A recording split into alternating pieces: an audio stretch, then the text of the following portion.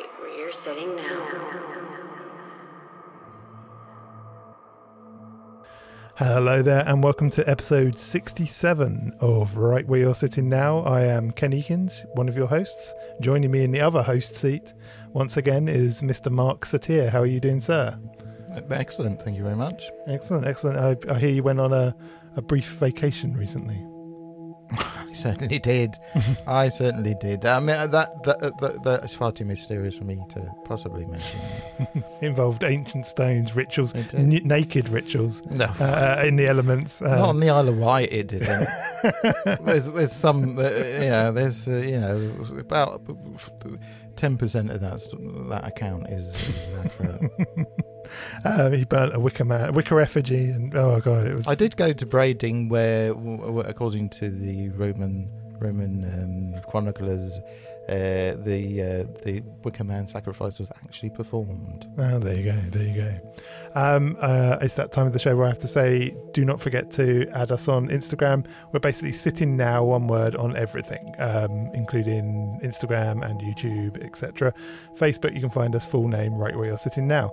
Do come and join us. Anyway, who are we talking about today, and who are we talking to? The individual, I suppose, is the work and life of Manly Peter Hall, who's is a name known to many people, had a huge influence through his Secret Teachings of All Ages book, and the illustrations in that, which have got a sort of life of their own, it seems to me. And the lady who's going to, it was a living link to that, is written this book that you've got there, Ken? Yes, the book is called Making the Ordinary Extraordinary, My 7 Years in Occult Los Angeles with Manly Palmer Hall, and it's by the lovely Tamra Lucid. And Tamra wasn't that keen on doing a brief biography, so I shall read her biography for you. It says, Tamra Lucid is a founding member of the experimental rock band Lucid Nation. She was a writer and editor for Newtopia magazine and the principal interviewer for the original Reality Sandwich, which is a really good website. She has produced documentary films including Exile Nation, The Plastic People, End of the Line, The Women of Standing Rock, and the award-winning Viva Cuba Libre, Rap is War. She lives in LA with her husband Ronnie Pontiac, and we talk about him as well a lot in this interview. Anyway, let's roll over to the interview now with Tamra, and we'll see you at the other side.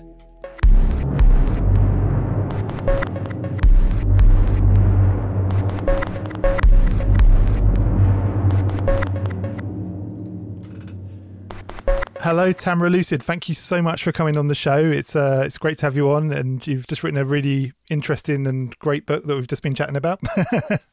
Thank you very much. Yeah, it's great. So give us a little bit of a kind of background of your, what I think some people are going to know you as a musician, aren't they, rather than an author. Mm-hmm. So can you talk a little bit about your kind of musical background and kind of, I think, because in a way it kind of feeds into the book, doesn't it? Yes, it does.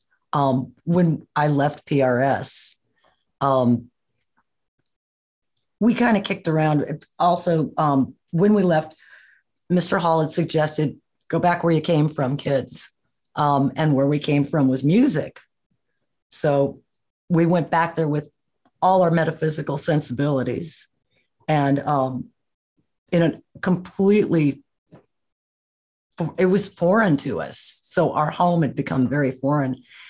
And we weren't sure how to do it, really. And our experiment was an experiment, two people, a couple, experimenting with the metaphysical teachings we had learned in the world of music. And the first thing we figured out is the musicians that were available at the time weren't the best quality people and were not on the same page. And Ronnie did not want to do this kind of activity. He wanted it to be a partnership.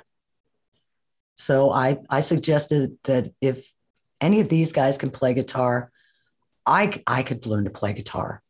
And so we learned to play guitar together. And of course, I never intended to sing because I was still desperately shy. And speaking up had been a problem for me my whole life. And then at the end of PRS was why we left. And, but this basically evolved into Lucid Nation, our band. And I ended up being the primary singer in the band. Not always, but the primary. And it ended up being a career that lasted about 20 years and made many albums, many CDs, and played many shows and had many extraordinary experiences in that field. And in the book, we should probably clarify, Ronnie is your partner of quite a long time now. Yes. Yeah, and but when in the book you describe when you met him, he was kind of into some quite dark kind of music, I guess. Evil anime character, yes. Yeah, let's talk a little bit, because it's an interesting the way you kind of bumped into each other. And in fact, let's talk a little bit, because one thing I'm really interested in with LA culture is there's. I've been there a few times recently, and I'm always told when I go there, oh, LA is completely different to what it used to be like. It's totally different. Yeah. So could you describe, because especially when, growing up, LA always looked like this super dangerous place, and but also kind of a really vibrant artistic place. So I don't if that's accurate, I don't know, but could you maybe talk to kind of around the period where you met Ronnie, kind of what was going on in LA, and kind of set the scene, as it were. Well, let's see. Well, the time when we started the band, that was the heyday of hair metal. So Sunset Boulevard, the Rainbow Bar and Grill, the Roxy and the Whiskey, it was awash with puffy hair and stuff like that. And the tightest costumes you could possibly glue on or peel off.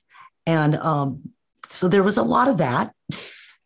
Now, prior to that, when we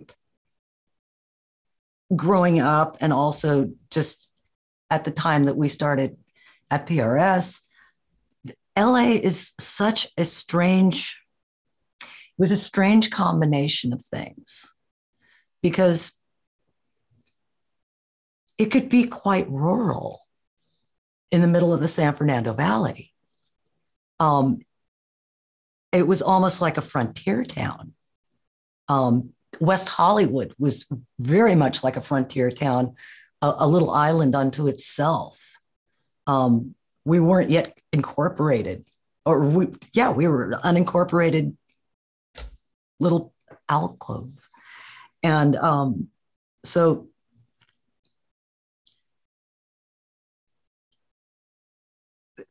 the possibility that was always there from the beginning when the movie business started, of reinventing yourself, of being someone from somewhere else and creating an image, a new person, becoming a new person, was very available to anyone. Axl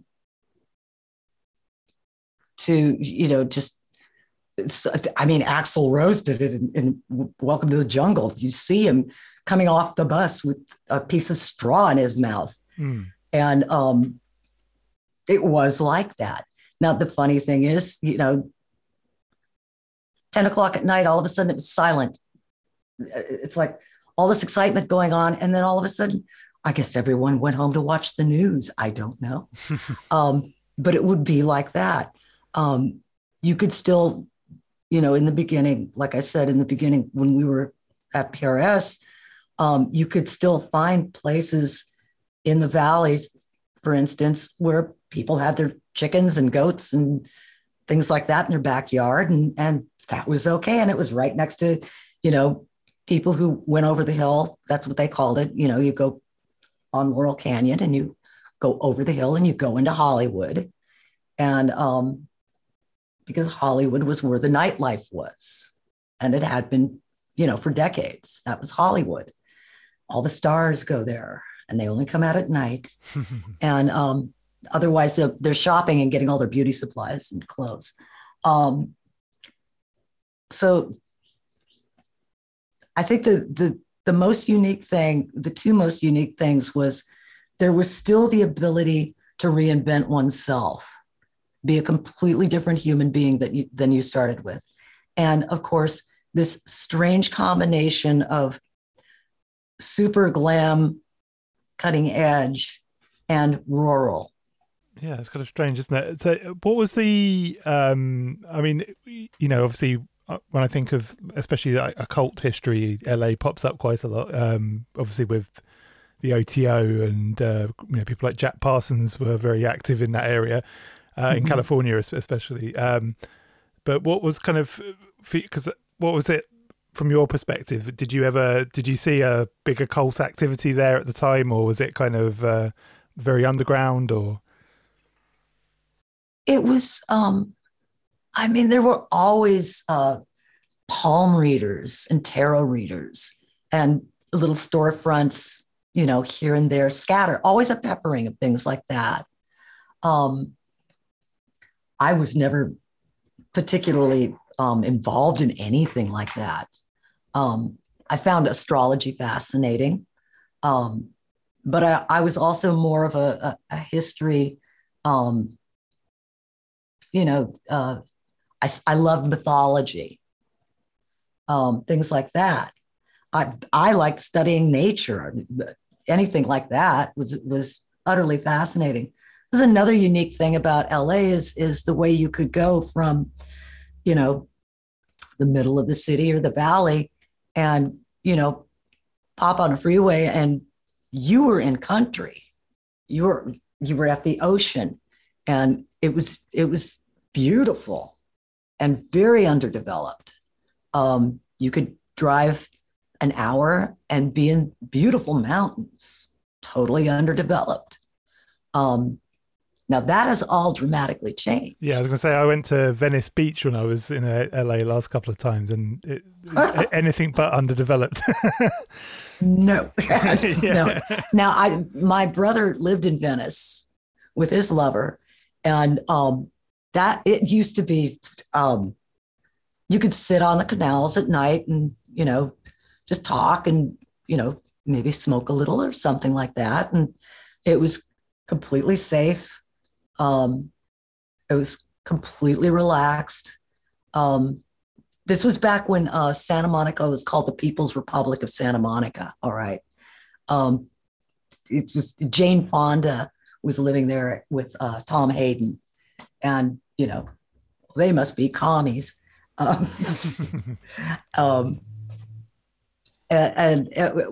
it was a very much more relaxed. It almost seemed like celebrities then were more inclined to be, hey, I'm just, a regular person and I live in the area that I like. I like Santa Monica, or I like West Hollywood, or I like the Valley. And they were more inclined to be, but I'm still a householder. I'm still a regular person with a regular life. Whereas now it's very important to sustain that very glamorous, that very, you almost want to call it elite kind of presence now. Yeah, it certainly felt like that when I was there. I mean, I remember we thought it'd be funny, so we went on one of the tour buses. Oh, the tours? Yeah. And I really strongly remember we drove up one section where Johnny Depp lived, and he owned like the entire section pretty much, except for one house. Apparently, there's like a whole kind of. It almost felt like a small village of houses, and yeah, it was crazy. It's yeah, and that sort of sense of kudos. I mean, you mentioned there. Forgive my ignorance, but like those venues that you were familiar with. I mean, the whiskey a go go. Is that am I right? Yeah. So that's real kudos there. I mean, there's real characters involved with all that. Yeah. That oh world. my goodness. That those locations and that world. Well, I mean, the Villanova. That's what the Rainbow was originally called, and they named it the Rainbow for Judy Garland after her death. Wasn't she proposed to there? Yes. That's right. Yes. Yeah. Minnelli proposed to her.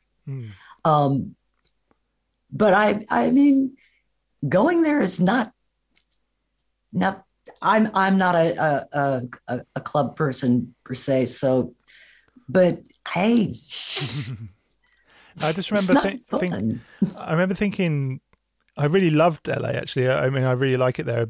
I think it helps that I know people there, especially because I got taken to Definitely. got taken to the better places and all that kind of stuff. But I remember being really disappointed by Sunset Boulevard. I remember thinking, oh God, really? Yeah, that's it. Yeah. You know, it's very tiny, huh? It's tiny, and it's like it always seems to gleam in the movies, doesn't it? When you actually go there, it's quite run down and That's the beauty of cinematography Yeah. with a nice filter on it. Yeah. Yeah. yeah. Yeah, you definitely have to gild the lily a bit, because that lily's faded. Yeah, no, it's but yeah, no, I am a fan of the area generally because I just I mean, I always remember listening to David Lynch is my favorite director, and I always remember listening to him talking about the place, and then I'd have friends come back and they go, "Oh, LA's rubbish," and I was like, "Oh God, really? That's disappointing." But luckily, like I said, when I went there, I knew people there, so it was kind of I had the It's a typical city, isn't it? There is a lot of rubbish, but there is a lot of things that are beautiful about it. That's the paradox, you know. It's everything. And it definitely seems like a good home for Mr. Hall as well. It served him very nicely. Yeah. So well, Los Feliz is a lot more stately and quiet, though. It is a suburb, and it's got this. It still kind of has that kind of dreamy quality. I said in the book, it's like you look at those houses and you just think there had to be directors and all kinds of starlets and intriguing mystical types having seances and these beautiful Moroccan lamps glowing. And, you know, you just can imagine that. And I think that's part of the allure of LA is not only the ability that it provided to reimagine oneself, but the imagination that just the architecture brings to mind. It sparks the imagination. It makes the creative mind more active. Yeah, definitely. Yeah, I can definitely see that. So I think let's talk about, because obviously Ronnie plays quite a large part in your book. So let's talk a little bit, because I've really liked the story about how you guys met. So could you go into that for us? Well, it was a rainy April 1st. It's all good stories start. Exactly. Yeah. So it's April Fool's Day, and I was at the club, dragged there by a friend, and she had gotten us into a situation that was she liked the situation. I, however, did not, and it looked very dangerous to me, and I couldn't get out of the situation. I was really not unreasonably scared. So I saw Ronnie standing in the parking lot, and he was wearing all black, and he was smoking a black cigarette, and it was raining, and he was gazing upon the crowd with a lot of disdain. And so I started to walk up. Mario, the proprietor of the Rainbow, saw me looking at Ronnie, and he was like, hey, you stay away from that guy. It's bad news. And I didn't understand that. I was like, Ronnie, that guy right over there with the black cigarette, that guy I can trust. So I proceeded to walk up to Ronnie and say, I'm in trouble. I need help. And will you help me? And he really looked perplexed. I think he was quite shocked that somebody had said that to him. And he was like, all right. And I explained the situation. And he's like, okay, let me go get my drummer. And yeah, we'll go with you.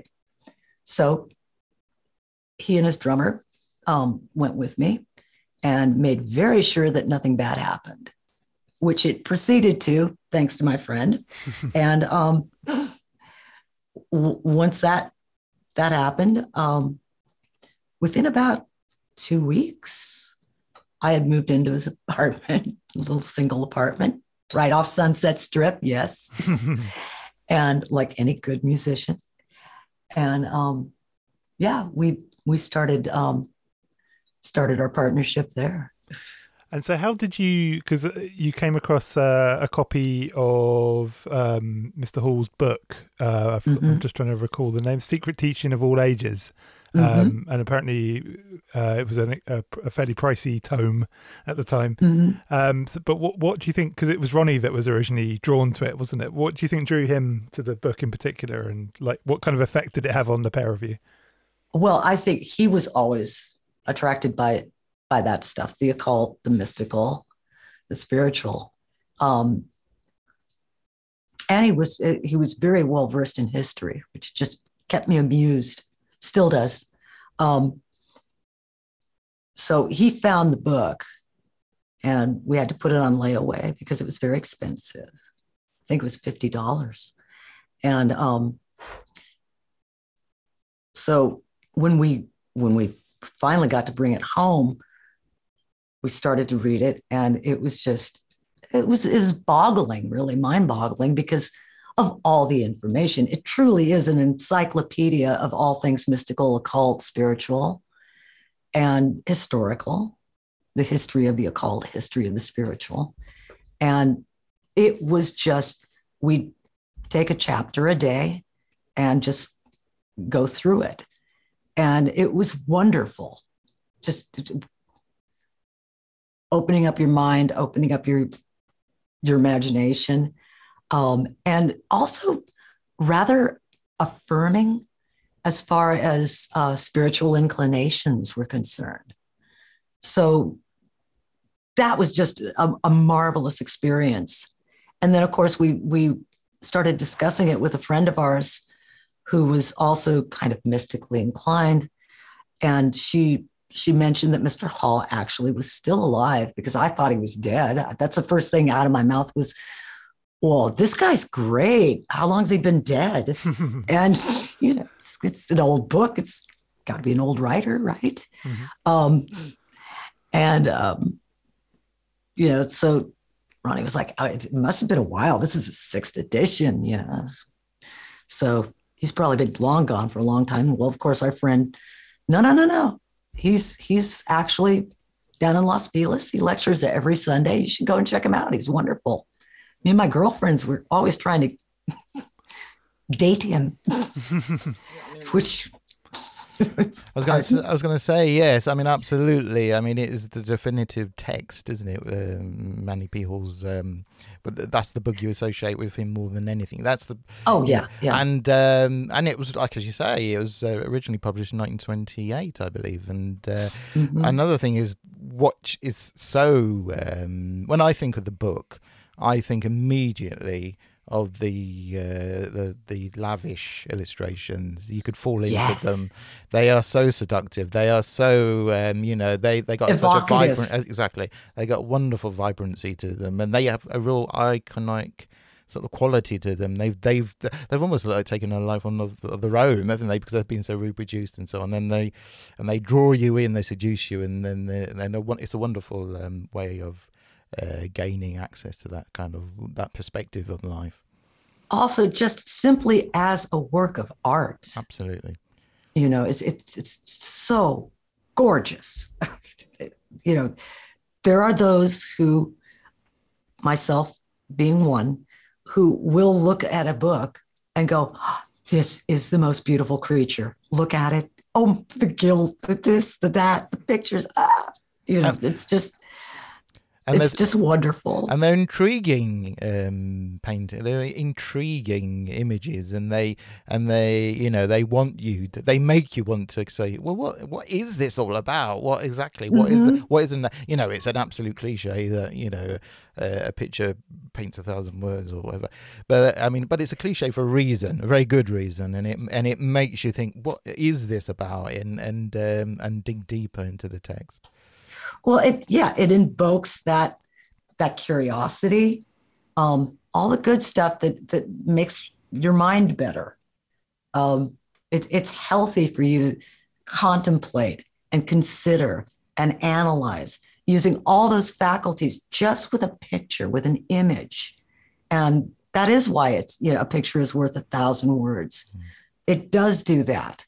It does create these, it can create a profound interpretation that could possibly change your life if done right.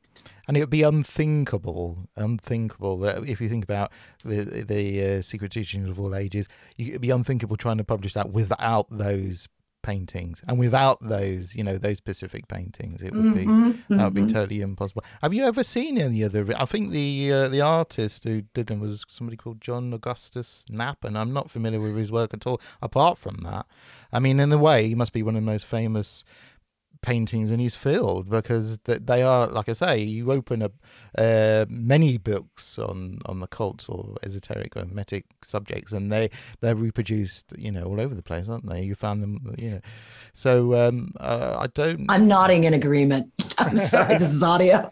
I'm nodding in agreement. No, absolutely fascinating. So I guess we should probably jump in here, and because we're saying terms like PRS and Mr. Hall and stuff. So who exactly is Manly Palmer Hall? Could you give us like a kind of a breakdown of a history, I guess, of who he is? Because like I said to you earlier on before the interview, I throw my hands up that I'm fairly ignorant to his work. I've listened to a few of his lectures on YouTube and actually found them to be very interesting, but. He's one of those characters I've heard a lot about, but his name comes up a lot. He's definitely a character in that world, a very an important one, but one that that just hasn't come across my radar yet properly. So I'd be really interested and intrigued to get a kind of history of the man and from you. Well, he was he was raised by his grandmother and Canadian. He was a very voracious reader, and he found these subjects, cultism, to use a generalized term, the most fascinating, whether it was Madame Blavatsky or Saint Germain, all these characters, these concepts fascinated him, and his grandmother encouraged this. Now he was working as a clerk on Wall Street, and grandmother passed away. And when she did, I'm thinking he probably assessed his life and what he wanted to do with it at that point. 27 years old or so. No, he was younger than that, actually. So he decided, much like what I was referencing about LA, to come to Los Angeles and invent himself and start his, let's call it, career in philosophy. I would call him a natural born philosopher, and no easy task in the 20th century. Because of his charisma, he was incredibly good looking, incredibly intelligent. I believe this is a case of a photographic memory. And I saw many examples of that working for him, that he just, it was amazing. So he got to LA, he got patrons, and two of which were a couple of oil heiresses that managed to bequeath to him a steady living throughout almost his entire life. They were just, I think they also, I mentioned in there, they entertained Raymond Chandler and tried to encourage him in his writing. So as Mr. Hall progressed, he started lecturing and giving talks and started counseling people and discussing mysticism and philosophy and Eastern traditions. And basically everybody loved him. He was a great guy.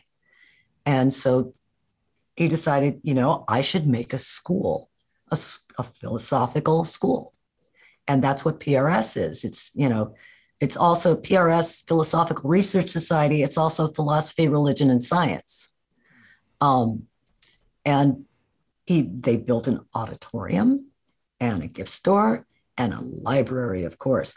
Now, these patrons he would go out and collect books. Oftentimes, say, like after a war, those beautiful metaphysical books, those beautiful alchemical manuscripts, things like that, people weren't interested in that anymore. They were bought on the cheap, as it were. And, so he managed to amass a library that even now, it has been quite diminished. It is still a massive library filled with fantastic books. Probably worth some money as well. I mean, especially older fortune. Yeah. No, his alchemical manuscripts and some of the first editions that he had a vault in his secretary's office, and the vault. Oh my goodness, that's where a lot. The Getty Museum has a lot of the things that were in that vault. Marie had to sell a lot of things. His wife, Marie, and at the end of her life, and so. Oh, it's overwhelming. It was overwhelming. Most people who, I know I had this experience when I walked through the doors of that library the first time. You're godsmacked. You're just dumbstruck at this collection. And that's what he did. So he collected the books. He also collected art and had a beautiful collection of art. Yeah. So that's kind of how he started. Basically just reinventing himself in LA. He dabbled with Hollywood and things like that. He was longtime friends with Bela Lugosi, of all people. So yeah. I mean, stepping back a bit to the art, he clearly, I mean, I know I've emphasised this quite enough, but he clearly had an eye for art. He had that artistic eye. And it was a stroke of genius with the Secret Teachings of All Ages to present it in that way. Bela Lugosi is also interesting. I don't know if I dreamed this. It was like a dream I had or something. But I'm sure that I've seen footage of Manly P. Hall hypnotising Bela Lugosi in connection with some sort of film. Does that ring a bell? It does. It does. I don't know. I'm going to have to look that up. that should be rich. It's not just me then. It's not just... No. It's not like some kind of dream I had and then... Okay then, and he also officiated as the person who married Bela Lugosi to his wife. Is that right? Yes, Hope. I think it was Bela Lugosi's sixth wife. All right, that's crazy. So just to mention, Bela Lugosi is famous for playing the first screen. Well, actually, it's not the very first screen Dracula. It's the first talking screen Dracula from the 30s. Just because, just to make that clarify that for some people, it's like yes. Yeah. So at one point, I'm sure I read in your book at one point he was living in the Ennis house as well. Yes. Oh wow! Did you get to go there? Yeah. No. I would be a much older person if I had. No. But he tells a story about it was falling apart. The poor thing. I wonder how that poor little house is doing. Yeah. I hope they've restored it. I think they have. I mean, it's I mean, for those who don't know, it's a Frank Lloyd Wright house. I'm a massive architecture nerd when it comes to Frank Lloyd Wright, but obviously it's very famous for being, they took imprints of the wall, didn't they, and used it as the Deckard's apartment in Blade Runner. It was House on which was the House on Haunted Hill. Yeah, Vincent Price. With Vincent Price from the 50s. Was the 50s or 60s? 50s or 60s? I don't know. Yeah, it's a very sort of youthful looking Vincent Price. He was he was at his best. He was at his peak right there. Yeah. Absolutely. It's also an interest. I've always thought this about the film, that in the House on the Haunted Hill, it's like the archetypal haunted house, and you think, I know exactly what they're gonna, what it's gonna look like, and they twist it. It's a very futuristic. I mean, for the time, especially for the time, it's a very. No, it's really clever. Yeah, it's a very clever twist. That that it's a very. Artful, way of doing it, and made it very memorable, and it's part of the mythos of the building. It's part of it, isn't it now? Yes, and it's kind of I mean, I could imagine it being like a perfect place for kind of a spiritual leader to be based as well, in terms of it just looks cool. Well, setting is important. If you're going to have a seance, do it upright. There should be. It's all about the ambiance. You can have a party and everybody can show up, or you can make it an event. And there's theatrics involved. Also, that helps focus. You're sitting under a bunch of fluorescent lights with Formica tables and vending machines going off in the background. It's not going to be a great seance, but put some lights up, maybe tablecloth, something nice, maybe some incense. There, you might get something there. But you got to set the mood. Well, also as well, his interest in the building, again, it does it reaffirms again, if it were needed, not that it wasn't needed, the artist eye that many people clearly had. Yeah, definitely. A connoisseur. There you go. Yeah. It's a very, very nice, refined taste. I mean, his home was like that.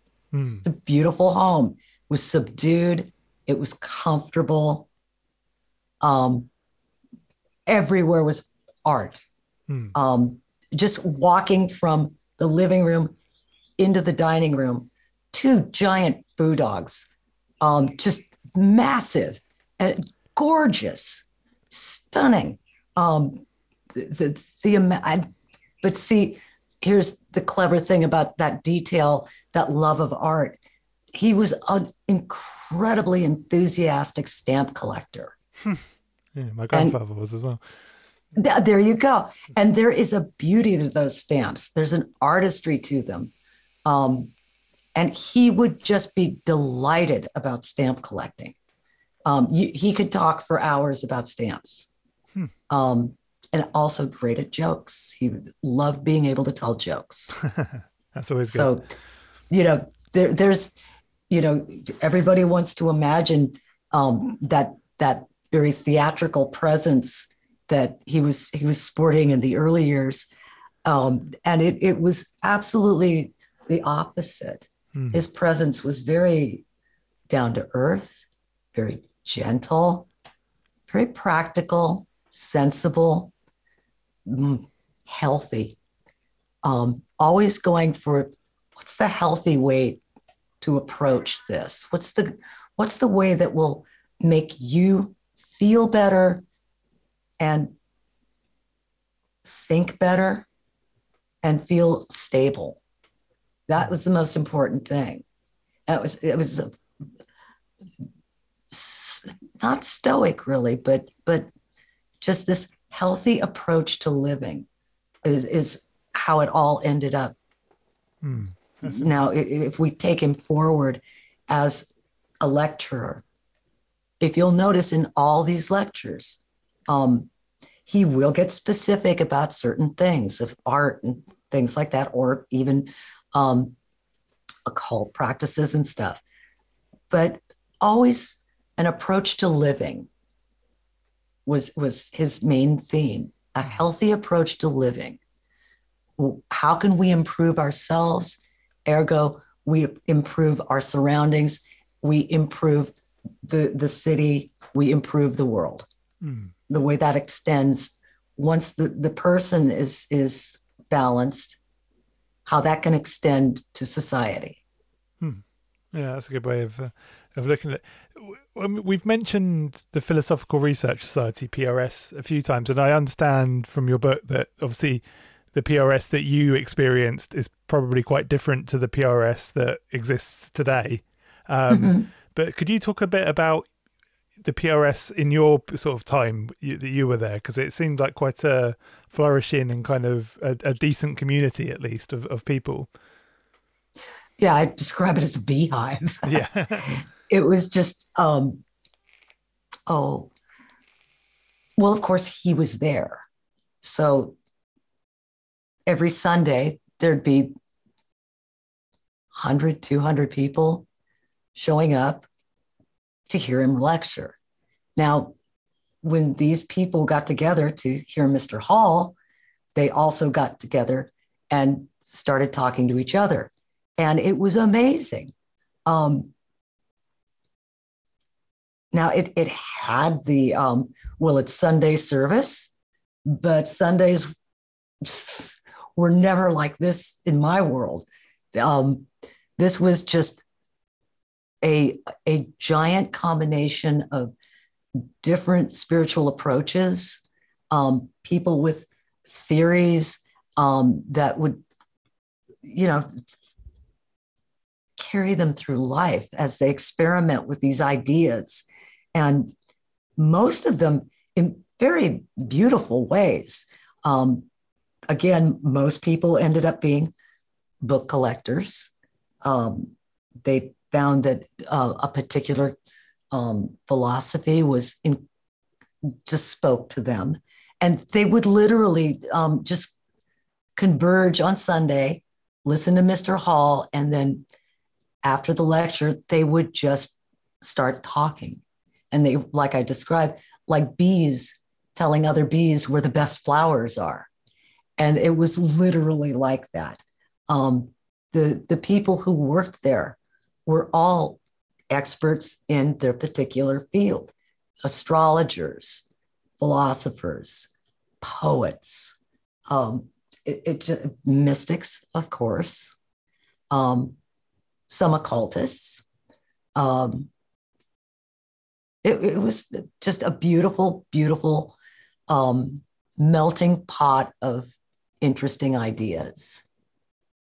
And it was just so open and available that even, scruffy street kids like us could come in there and end up working with Mr. Hall. That was amazing and quite unexpected. And yet it was so available. Let's talk a bit about that. So how did you end up, meeting Mr. Hall, and kind of, could you describe your first experience with the PRS and, how you ended up there and, and then what happened after that? Because obviously, as you said, you ended up working there. Well, Ronnie decided that he really wanted to volunteer. So I was like, all right, yeah, I wouldn't mind. Let's see what they have to offer and see if we can. He was very enthusiastic about working there. And so we went down there one day and went and saw Christine, I believe her name was. And she interviewed us.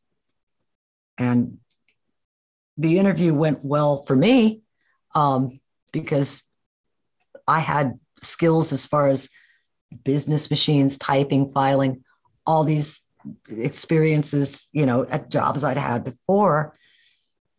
And she, looked over at Ronnie. What, do you know any languages? Just out of, she was looking for something that Ronnie could do. And he went, well, yeah, I know several that were spoken in my house, and I can, with a dictionary, I can figure most languages out. All right, well, okay. Well, the next day we get a phone call, and it's PRS calling saying, hey, Tamara, we like those filing, typing skills of yours a lot. Would you like to come down and work, in the office, back office?" And I was like, maybe. And anything for Ronnie? "Oh, we're still looking around." Okay. Well, the enthusiasm dropped because, "Oh, great. You get to work at PRS, and I'm going to be sitting here with cats and nothing to do. That's real fun." And so I was like, "Yeah, well, you know what? I don't like doing typing and filing and business machines very much either. So maybe not." And well, next day we get a phone call. It's PRS, and Ronnie's like, and I'm like, myself. But the phone call's for Ronnie. And we were both kind of surprised. And I hand the phone over. "We need you to come down and have an appointment with Mr. Hall. He'd like to speak to you." And we were both stunned. Okay, get to meet the big fella himself, really? So Ronnie and I went there, and I got acquainted with some of the workings of the office, and Ronnie had a meeting with Mr. Hall. Now, poor Ronnie walks into the office, and he's it's Mr. Hall, and the first thing, and there is a phalanx of women standing there, and they all look pretty serious. And as Ronnie walks in, Mr. Hall greets him and says, "Sit down and make yourself miserable." So Ronnie sits in the chair next to the desk, and Mr. Hall starts asking him a few questions like, "I hear you speak languages." "Yeah, well, I've had these languages growing up." And he said, "So can you read them?" And well, yeah, I might need a dictionary, but yeah, I can get through them. Really? And then he slides over this giant stack of papers, and he says, "This is a galley. This is my alchemical bibliography. I'd like you to do the editing." Now, Ronnie was not at all comfortable with this. He felt woefully unqualified. And so he took the galley, and he started to walk out of the office. And at that point, as he walked out of the office, the vice president, Pat Irvin, she promptly grabbed the galley and said, "No." And he went, "Thank you. Thank you. Okay. I'm really not qualified. You're right." Yeah. And she grabbed the galley and walked away. And so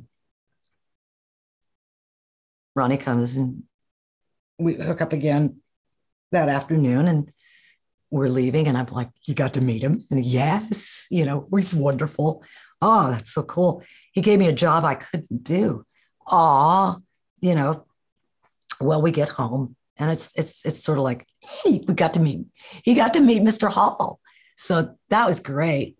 And then there's a phone call, and it's Edith, Mr. Hall's secretary.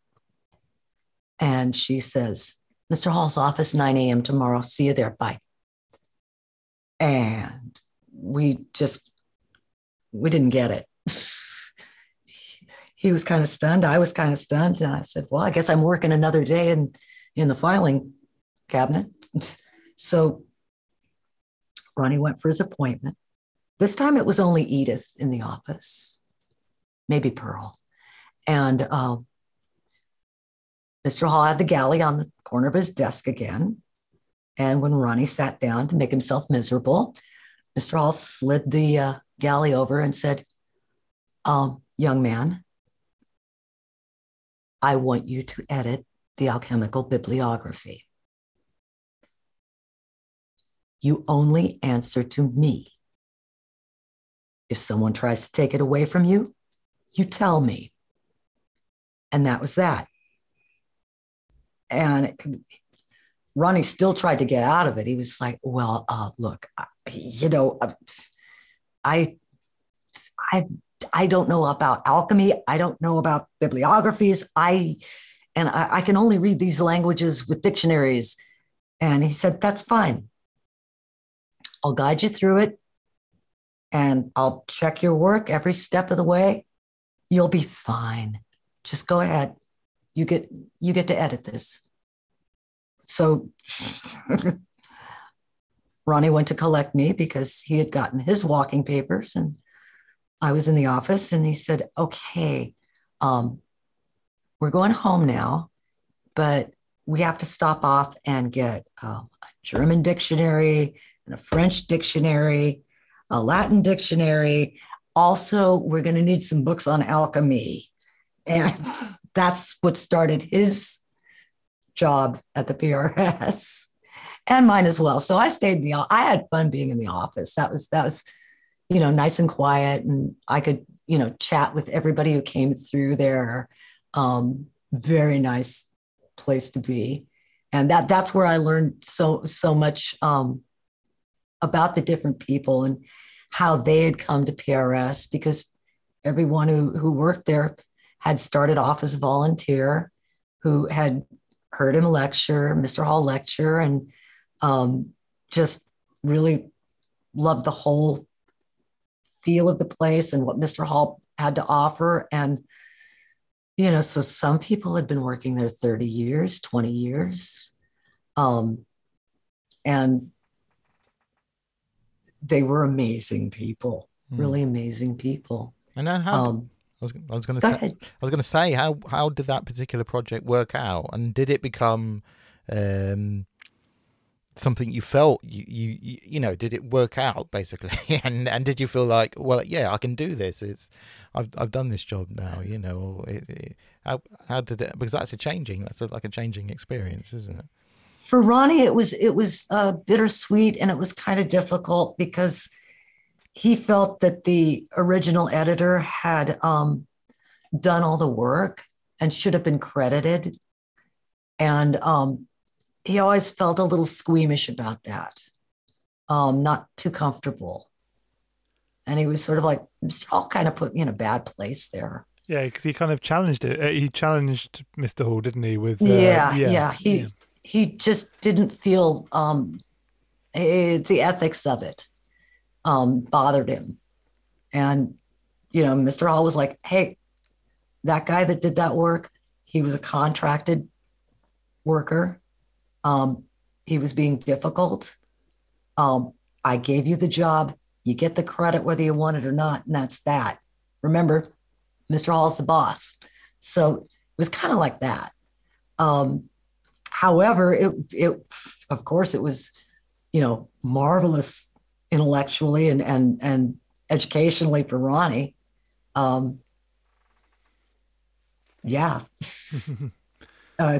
It's a nice job to have. One thing I was particularly... And he got to... Oh, go on, sorry. He got to work with Mr. Hall every day. That's how the working relationship developed into what it became, which was more sort of a personal assistant kind of thing, where Ronnie would read letters, the correspondence that would come in. People wanted to meet Mr. Hall and things like that. And that's how I ended up being a screener. Was Ronnie was doing a lot of that correspondence work, but then there were also people who wanted a one-on-one meeting with Mr. Hall, and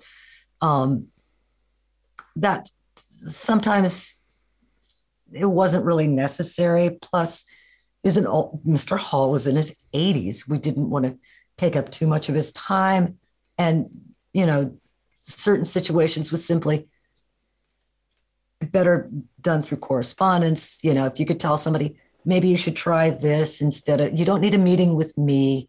You actually need to, read this book or try studying this philosophy. That seems like what you need. Or just the outright no. Now, a lot of times what would happen is we'd be the buffer between the meeting. So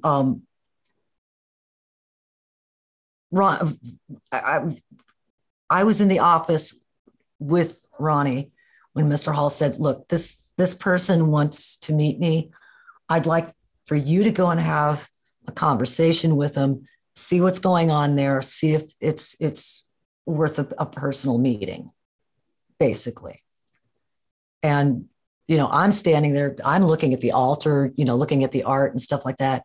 And he said, take her with you. And I'm like, turn around. He's like, tell me what you see. Okay. So we proceed to do that. And, like, I think the first one was the time I said, so Ronnie's going, this person is pretty good. Maybe they benefit from a meeting with you, et cetera, et cetera. And he went, okay.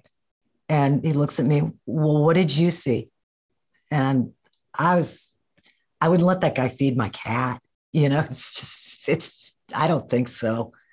And Mr. Hall, of course, thought that was funny. And it's like, okay, so I'll make up my mind from there.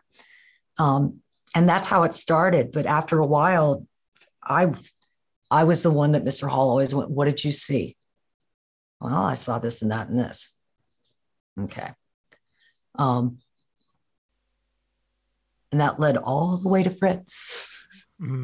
Yeah, well, we'll come to Fritz a little bit later. One thing I was saying that one thing I was quite jealous of actually when reading your book was you. One of the ladies that worked at the PRS used to be a book dealer. And Edith. Yeah, and you got amazing access to some quite juicy text by the sounds of things at a very, very affordable price, which these days is not impossible. Yeah, basically. Thanks a lot, eBay. Yeah. So I mean, one of the things you seem to have sort of developed a bit of a interest in, or maybe even a slight obsession with, was fairies or fae. You mentioned that in the book a lot. Could you talk to that a little bit? Like, it's something that Mark's particularly interested in, I know. And I'm trying to get Ken onto the fairy side of it. The fae train. He's trying to get me. Right, the fae train. You actually go so far as to say Ken is fae curious. Yeah. Exactly. Well, I don't know. I just I'd asked a lot of sources about that. Now, one source that I asked said, these are nature spirits. You could call that. It is, I think they are energetic forces. And probably something that we naturally saw back in the day before we got all our mental development kicked in. This is often what people say, cats are looking at, or the dog is, why is the dog staring at that corner? Well, it could be your Aunt Tilly. It could be a fairy.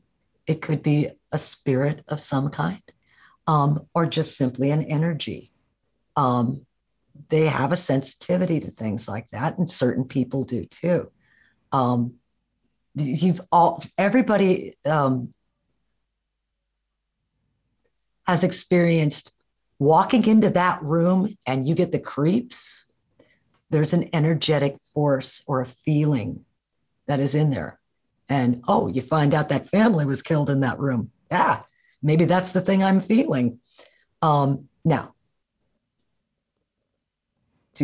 is that simply your mind actually knew that? It was somewhere in your unconscious. You already knew that thing had happened there, and that's why you got the creepy feeling? Or do you actually feel an energetic force? Now, that all, again, this is all comes back to nature spirits. The belief that rocks and even inanimate objects have a spirit, have a energetic component to them.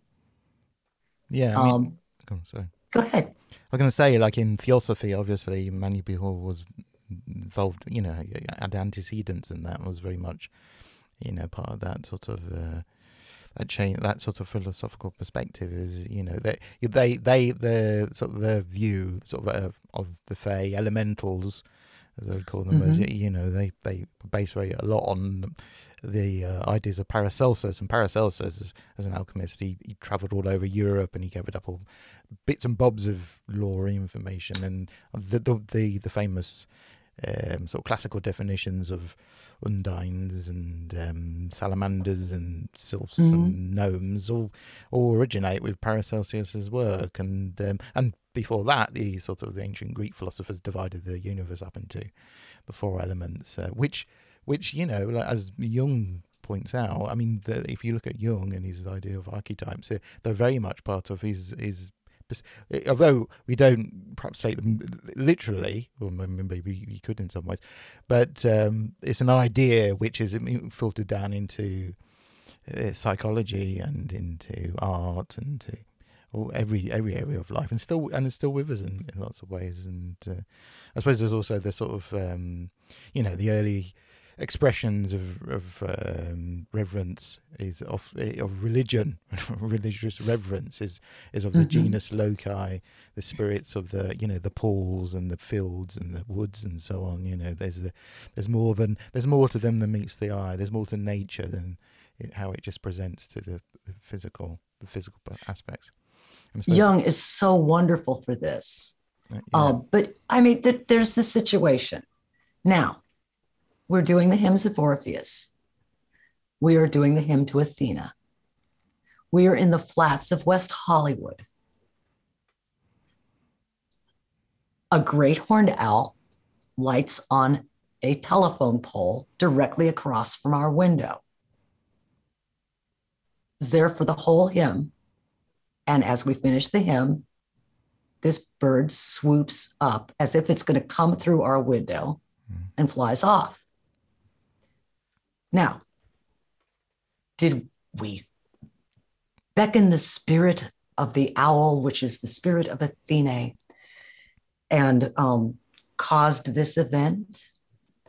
Was simply the energy of those hymns that are so ancient enough to, again, call the energy of the owl? Who knows? But certainly, we did a hymn for Athena, and we got a great horned owl in the flats of West Hollywood on a weekday. Well, however, yeah, exactly. It's a significant experience, and it's funny you mentioned Jung. I mean, Jung.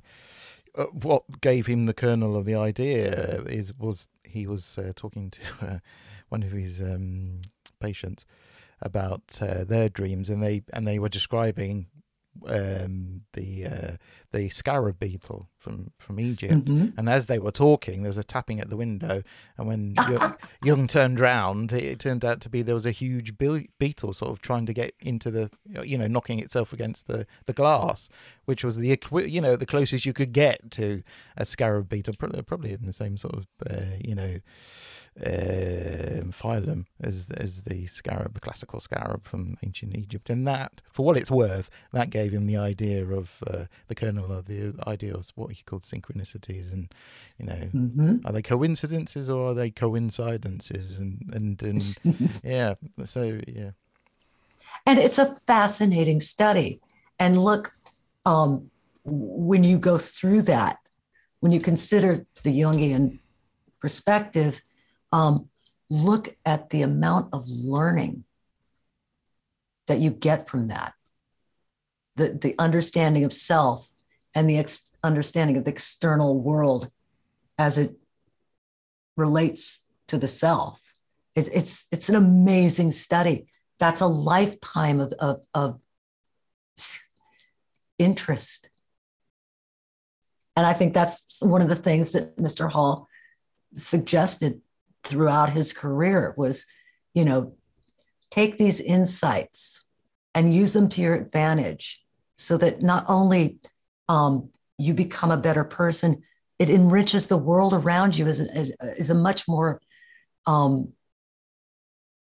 want to use the word loving, but accepting thing. Instead of a great out there that's almost at odds with your existence, now you're in harmony with the external world. instead of at odds. And it makes for a better life and such an enriching life. And think of how many people you encourage with these kind of insights that you have about yourself, or how the self is affected by the externals. You could help so many other people with that. Yeah, that's definitely true. So you mentioned a character called Fritz earlier, and I think we should probably just, I mean, it's on the cover of the book, but you knew Mr. Hall for about 7 years, and I'm assuming these are the final 7 years of his life. So could you talk about maybe, the last, his kind of passing and, his final years, I suppose, and how Fritz comes into play? Well, let's see. He lived, I believe, till 1990. And I think we left in 87. So he lived a few more years. When I should ask, actually, sorry, why did you leave the PRS? That's probably something we should bring in quickly beforehand. It was Fritz's fault. Okay, so let's talk about Fritz and why you left. Then I think that's probably a better way of coming into this, because okay, let's do that. Sorry. So, as screeners, we were told to go see this kind of new age guru type man with a very large following. He wanted to have an in-person with Mr. Hall. So we went to see him lecture, this man lecture. And right away, I was very disturbed by the conformity and almost robotic behavior of the people involved. They all dressed the same. They all had the same haircut, male and female. It just came across a little odd. And when we got to this lecture, it was in a Quonset hut out in a field, open field. But a lot of nice cars in the parking lot. So we were listening to his lecture, and at the very beginning of the lecture, there was this little scrub jay that popped in, and he popped in and squawked and then flew out. Well, the devotees that were there to hear the lecture all acted as if this bird had been drawn in by the great purity of this guru. And I know scrub jays. I grew up here. That bird was looking for a treat. He was used to getting his treat at a certain time. He popped in, didn't get his treat, squawked, took off. But you couldn't tell that to the followers at all. And I didn't dare. So anyway, the lecture went on. It was through an interpreter, and he was nagging everybody about their sex lives, like a mother of teenagers, really, literally. And it was sort of like, geez, I'm not feeling this guy very much.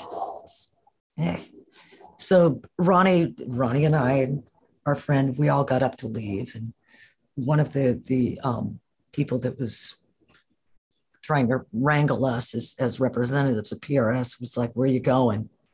It was like, "We're leaving." She was having none of it. The conversation ended with, "Maybe we'll come back, okay?" And she was just aghast at our oafishness and said, "Well, I hope so for your sake."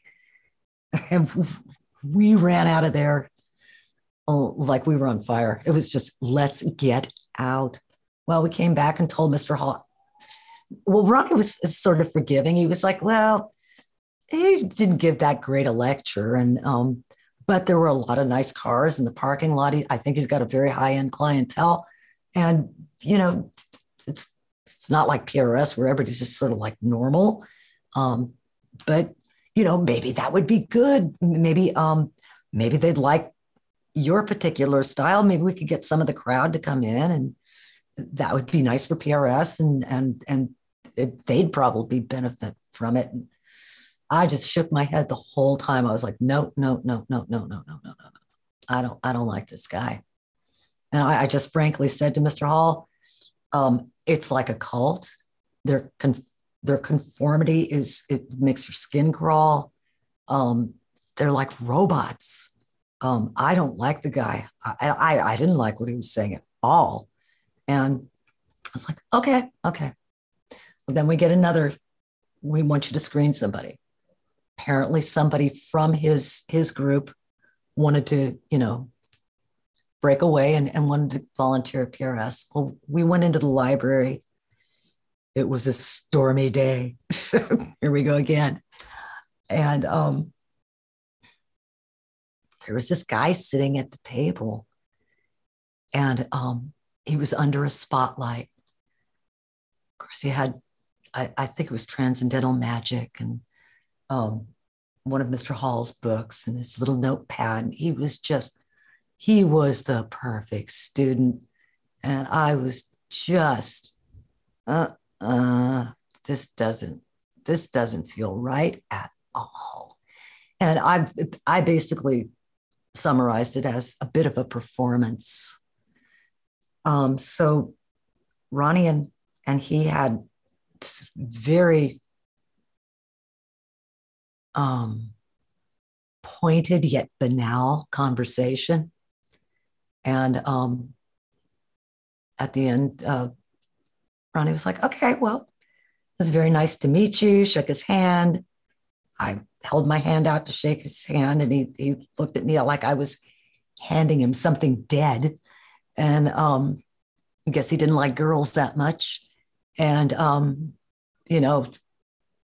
I felt like I shook the hand of a ring wraith, okay?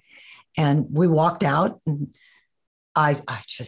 Ronnie and I were both just, this guy is not, he's not what he's saying he is, and there's definitely something wrong here. So again, we told Mr. Hall, this isn't good. And then we saw him a little while later in the library, and he's talking to Edith, Mr. Hall's secretary. And we're like, okay. And asked Edith, what's up with that? And he's really good friends with Mr. Hall and Marie now. And, he's a really nice dude. And okay. I think we had another meeting where I said, I wouldn't. Excuse me, it's very dry out here in LA. And he actually went away, and he started a birthing center in Hawaii. And we thought that was the end of it. Well, he showed up again.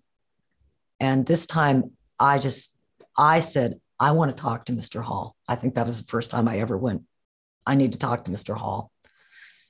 And well, when I went in there, I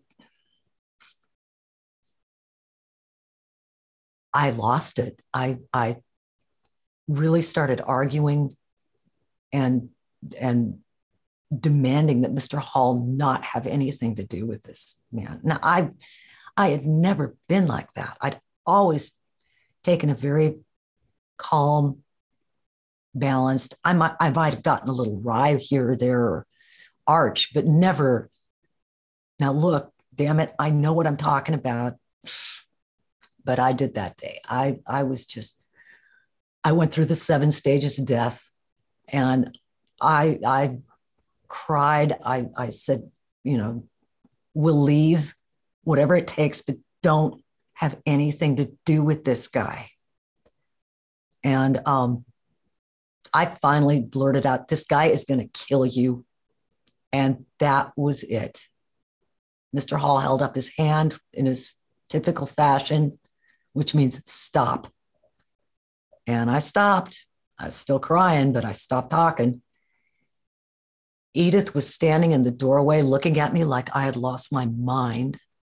And Ronnie was just like beside himself. He didn't know what to do. And that was it. That was the last time I saw Mr. Hall. I couldn't verify why. I had no proof of Fritz being a bad guy. Actually, it wasn't the last time I saw Mr. Hall. We actually did a welfare check, as it were. We'd always been told we could go over there anytime we wanted to their house. Never did that. We thought that was, a bit much. But we did this one time, and Fritz was there. And he was blocking the door and saying, "No, you can't see them. No." And Marie heard Ronnie's voice and said, "That's Ronnie. Let him in. I want to see him, Fritz." This guy looked like he'd just eaten a beetle, but he had to let us in. And we had a nice talk, and everything seemed okay. Mr. Hall seemed alert and rosy, and everything's good. And, of course, Marie was like, "Oh, Fritz gets my work. He's going to give me a computer and teach me how to use it. And he's got assistants for me." Everything Marie could want. And I remember, when he let us out, we went to walk to our car, and I turned around and looked, and I saw him in the big picture window at the front of the living room, where the living room was. And he really did look like Norman Bates. I said to Ronnie, they look okay, but that guy, he's a bad guy. So that's sort of the way the Fritz saga went with me. So basically, I've wrecked the relationship because I didn't like this guy so much, and I really didn't want Mr. Hall to be around him. So we stopped going to PRS, and one day Ronnie came in with a newspaper, and he said, this is a few years later, "Mr. Hall." And I went, "Is he dead?" And he went, "Yeah." And I said, I was doing something else. And I said, "Was it Fritz?" And he went, "Yeah." And so that was kind of that'll set you up back on your heels. So the story was basically Fritz did the typical senior abuse story, the thing that most people do with people who are famous and somewhat wealthy. And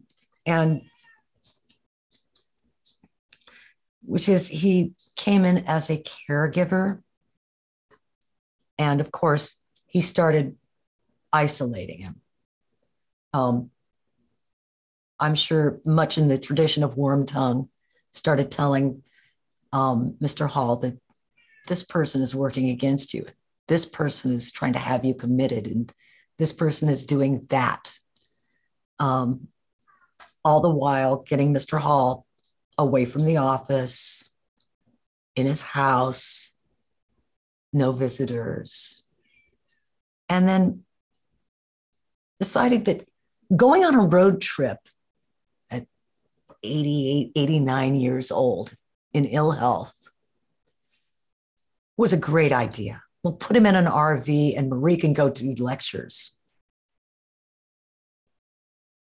And once he got him separated from Marie, that was the night he died. And yeah. It's a little bit fishy, isn't it? And just a week after he had signed over all his worldly possessions to Fritz. And Fritz was a generous guy. He was going to let Marie live in a little room in her own home now that it was going to be his. So you tell me. I think even the judge in the case said, this is so egregious. This is so obvious. Fortunately, Fritz died before he could enjoy the benefits of all his ill-gotten gains. Well, there's what's the word I'm looking for? There's an element of karma there, by the sounds of things. Yeah, it's a tragic thing. I mean, it's such a tragic ending, and it's. But is it? My question. I questioned this in the book. Maybe Mr. Hall knew. Maybe he found out when he was too weak physically and mentally to do anything about it, and knew that this. He referenced he referenced Fritz as the Lord High Executioner. So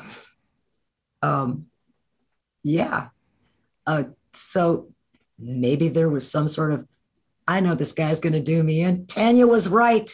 Yeah, and there's a vindication in the fact that it's not. I mean, it's not just you. I mean, you had the sort of instinctive concerns, but also it's in the final. Later, it's not just you who's convinced of some shenanigans, to say the least, taking place here. That was shared. There was a general concern shared, and it's tragic in the sense that you got the grim satisfaction of saying "I told you so," but that's not a grim satisfaction anyone wants, is it? It's not. Nobody wants that. No, yeah, exactly. That's Cassandra. I told you. Yeah.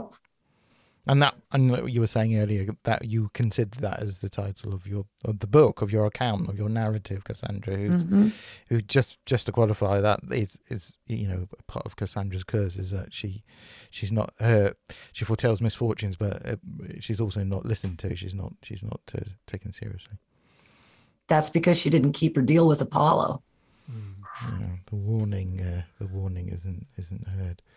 Yeah, it's it's a sad thing, but I mean, his legacy at least seems to be intact somewhat, in terms of... Absolutely. The work stands on its own. Yeah. And I think maybe the thing, a good way to maybe even, bring out this interview as well is perhaps you could sort of, if someone is a seeker, as it were, interested in the works, where would you send them in terms of books and contacts and this kind of thing? I think the best is... actually hearing his lectures. That's where it's the most direct. You get to hear his beautiful voice, because he had a beautiful voice. The combination of W.C. Fields and Lionel Barrymore, and FDR. And actually, yeah, I actually would say that will give you insight. Now, whatever your particular flavor is that you enjoy, if you want to study occultism, if you want to study mysticism, if you want to study Buddhism, or simple philosophy, he has written on all these subjects. If not books, pamphlets. So I would say find what appeals in whatever he discusses in a lecture and go from there. I think that's what so many people did. So many of those marvelous little honeybees that ended up going there for years. That's how they started. And I was very struck, actually, right at the beginning of your narrative when you were saying, your involvement with Manly P. Hall, it was a life-changing thing, and you could never really be the same person afterwards. And that's a huge, you're a living link to Manly P. Hall, and his work continues, and hopefully his work continues through your book as well, actually. And if that's not making the ordinary extraordinary, I don't know what is. Truly.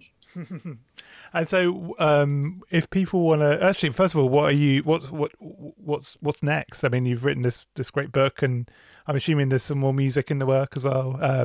Any more books as well? Oh yeah. Oh yeah. Quite surprise for me. People want to know what happened afterwards. Now I do a very quick, okay, that's the music thing. But writing about music is definitely up on the drawing board. Ronnie has written a book that's going to come out, I believe, next year. American Metaphysical Religion, Esoteric and Mystical Traditions of the New World.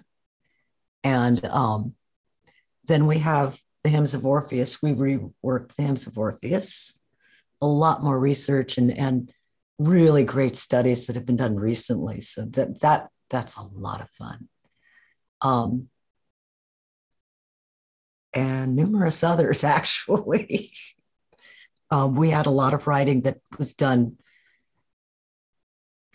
during the musical portion of our lives. And, but it was not, there was no outlet for that. And it didn't seem appropriate. And like I said, so many new studies, so much scholarly work has been done on all the different subjects that we're interested in, that it was just like, all of a sudden it was a buffet of just brilliance, and beautiful scholarly work that, well, it was just so much fun to dive into, and then to assess certain themes that we like to write about. And will Ronnie's book be coming out on Inner Traditions, or? Yes, it will. Oh, brilliant. We'll have to have Ronnie on the show when it comes out. Definitely. Excellent. Oh, well, if people want to find you online, where's the best place to look? Oh, the usual suspects: Facebook, Instagram, Twitter.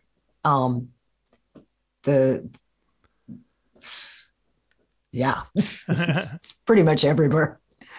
Excellent. Well, thank you so much for giving us so much of your time. I really appreciate it. And yeah, it's been, it's an interesting story, and I really do recommend people check out the book, because I found it was a fun book to read as well, which, like I was saying to you before the interview, is quite rare in this field. These books are usually very densely packed, and expect the reader to have a vast knowledge of certain things, and it can get a bit tiring actually. So to have a book come along that's like entertaining and but also informative, it's a breath of fresh air actually. Oh, thank you so much. Excellent. It's been so much fun talking to both of you. Oh, brilliant. Thank you so much.